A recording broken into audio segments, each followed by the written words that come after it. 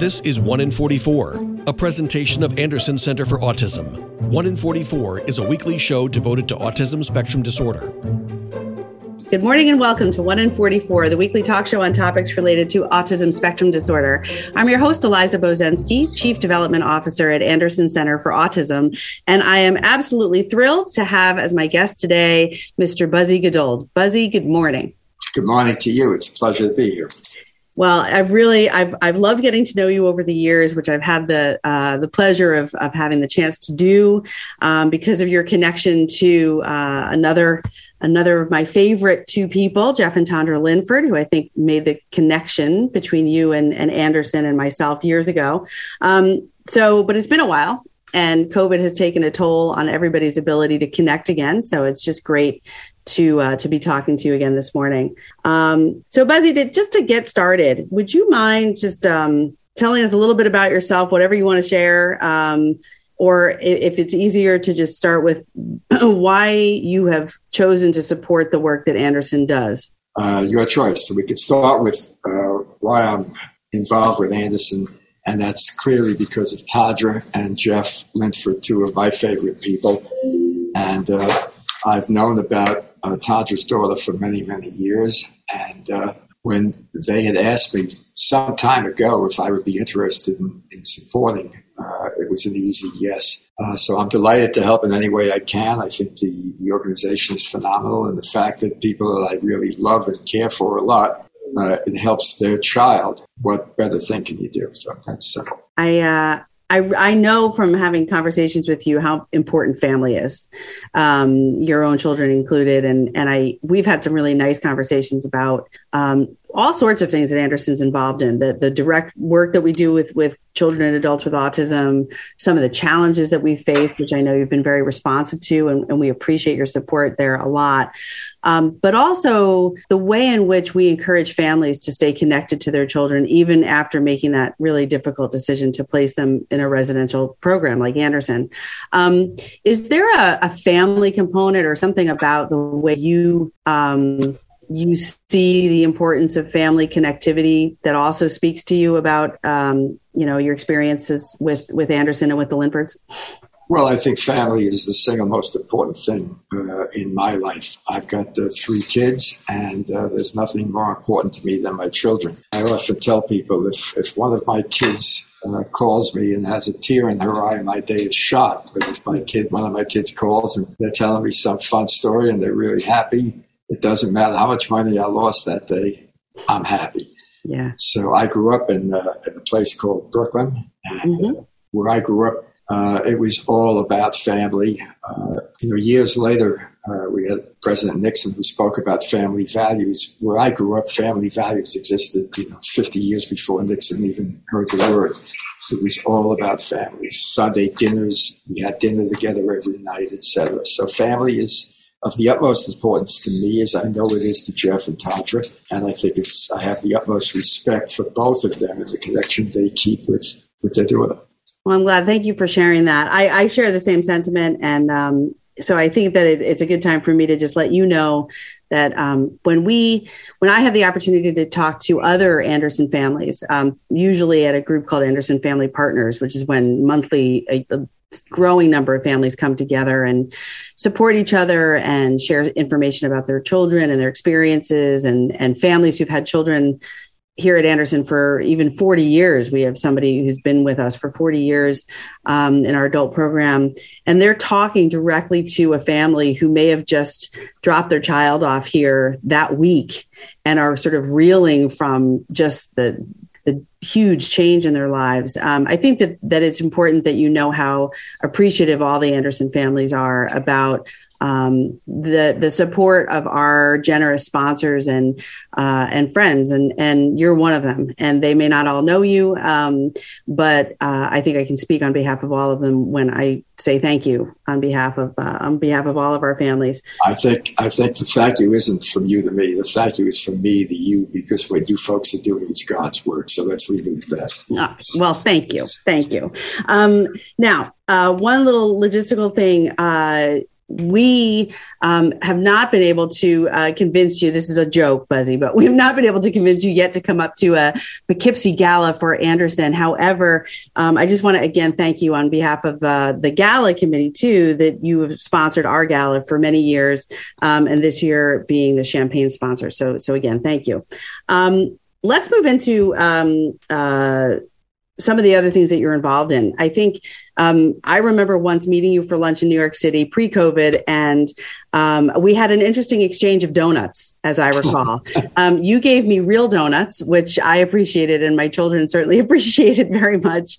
And I gave you some handmade artistic donuts that some of our students had made. Which actually, those donuts sit on the windowsill in our conference room just down the hall. That's fantastic.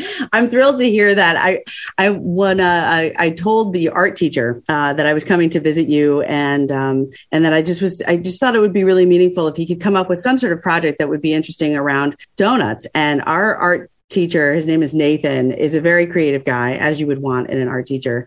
But he also really loves bringing projects, new projects to the students in the children's program with whom he works.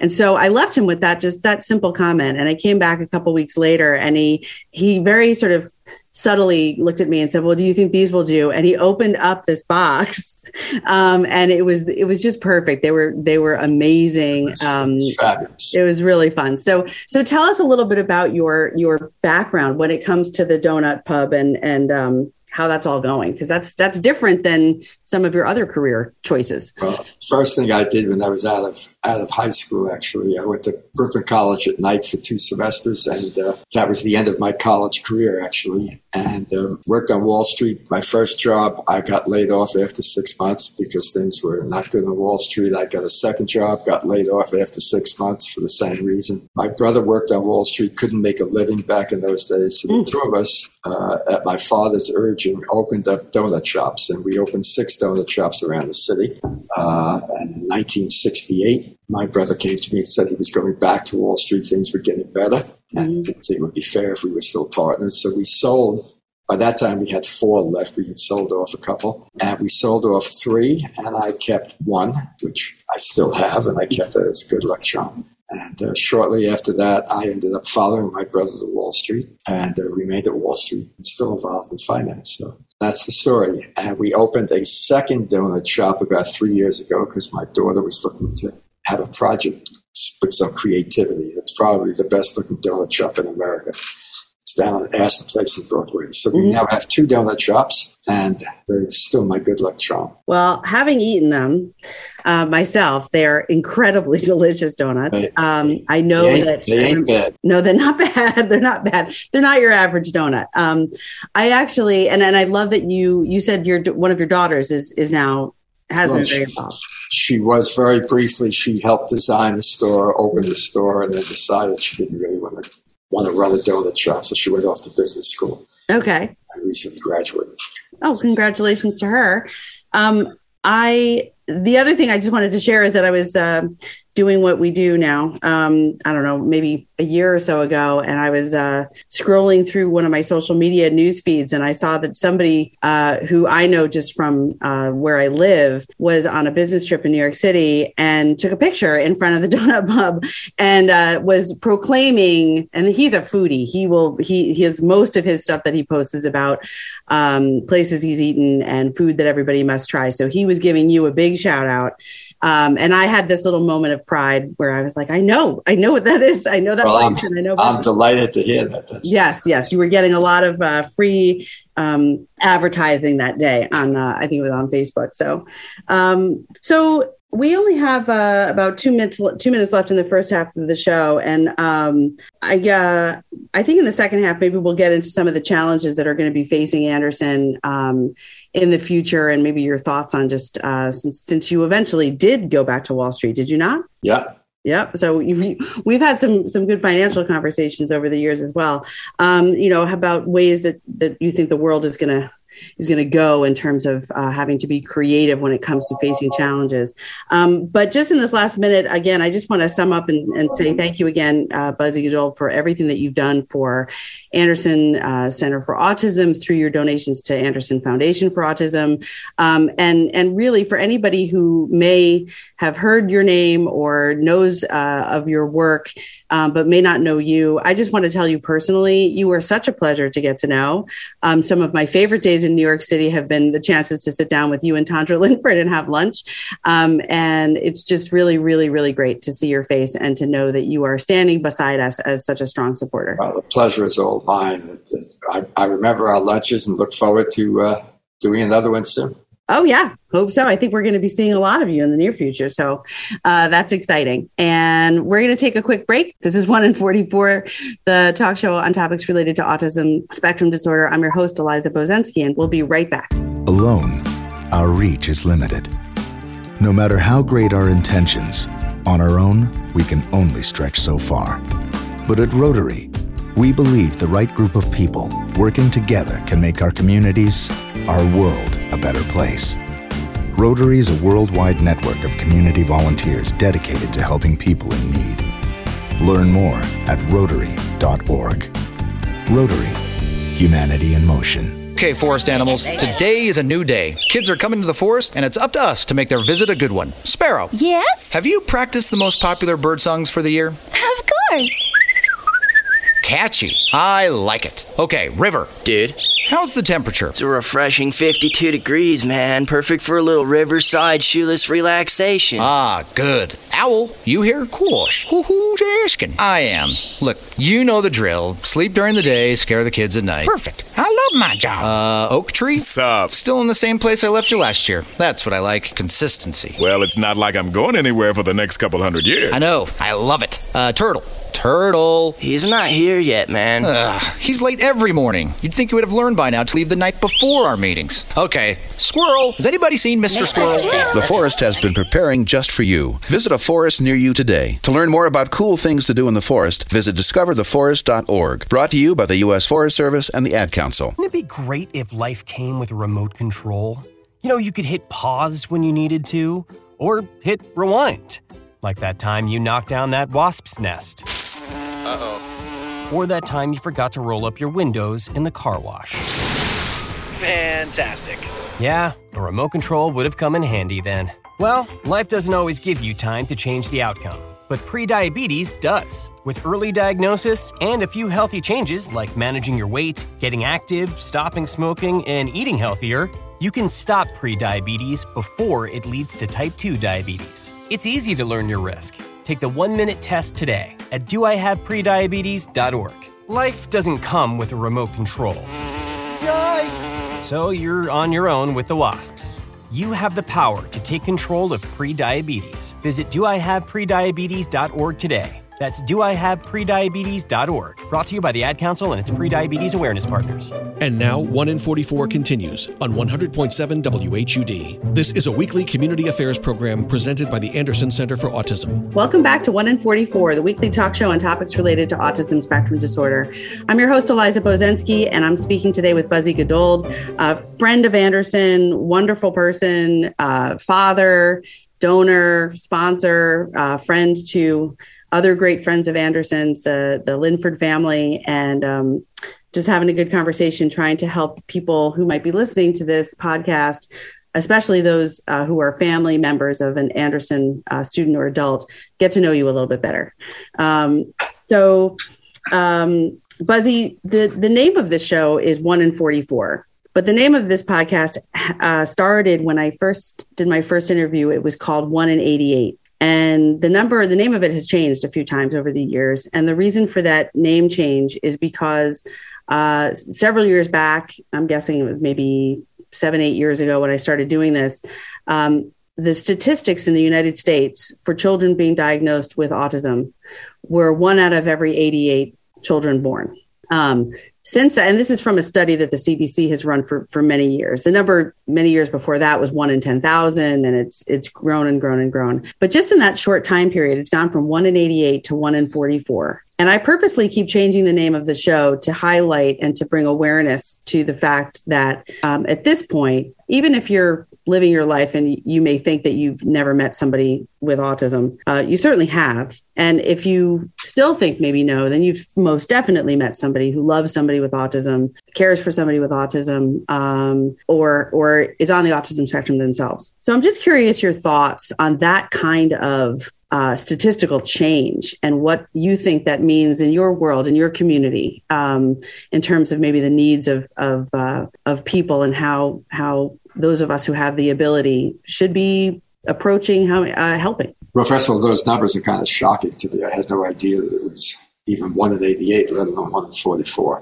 Mm-hmm. So clearly, there isn't a person that touches any of us that doesn't either have a family member or a relative or a friend that has somebody that has autism. I think awareness is extremely important, and getting that message out there that it's touching all of us every day.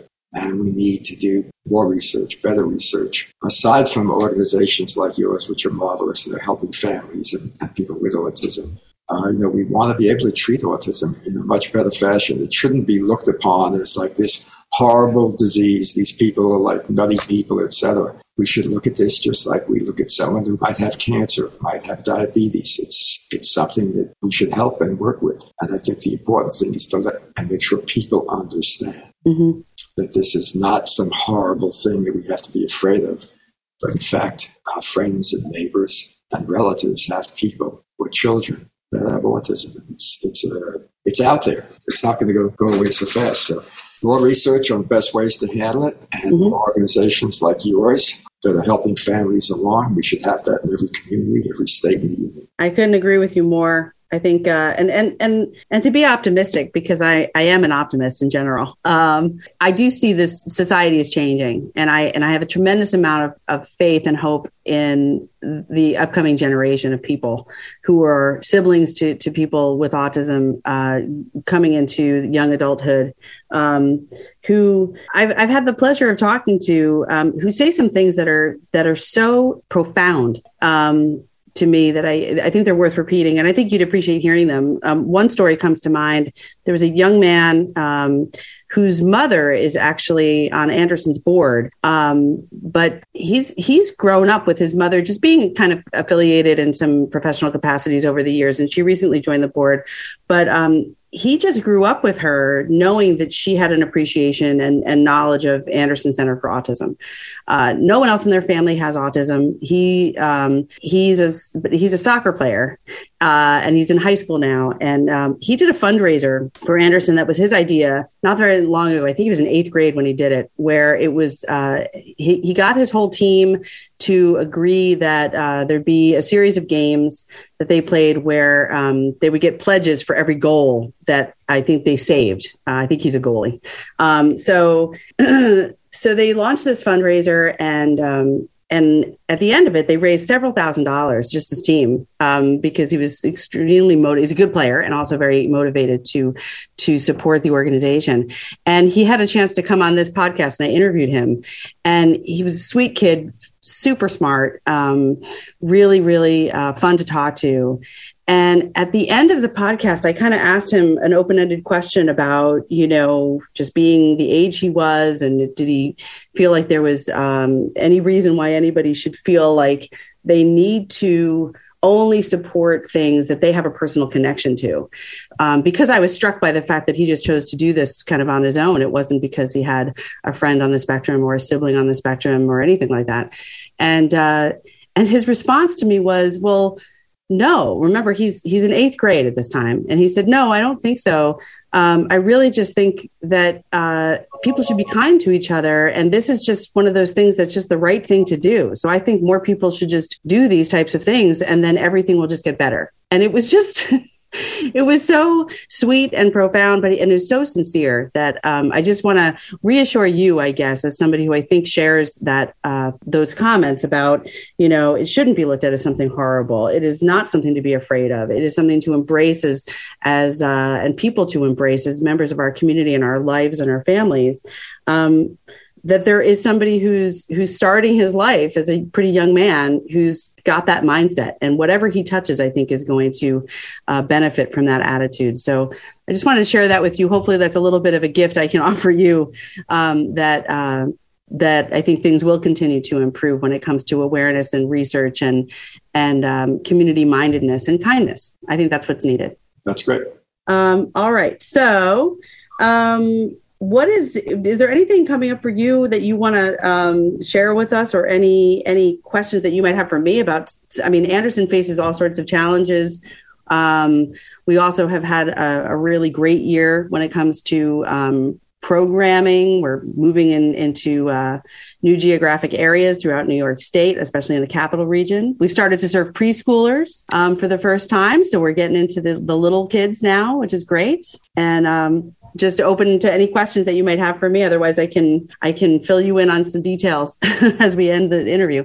No, I have no questions. I think, as I said earlier, the work you guys are doing is fabulous. And just want you to continue doing it. You're helping a lot of families. Well, so let me thank you, and we will. And let me just close out by then giving you a little bit more of a sense of some of the things we are able to do because of your support and the support of others.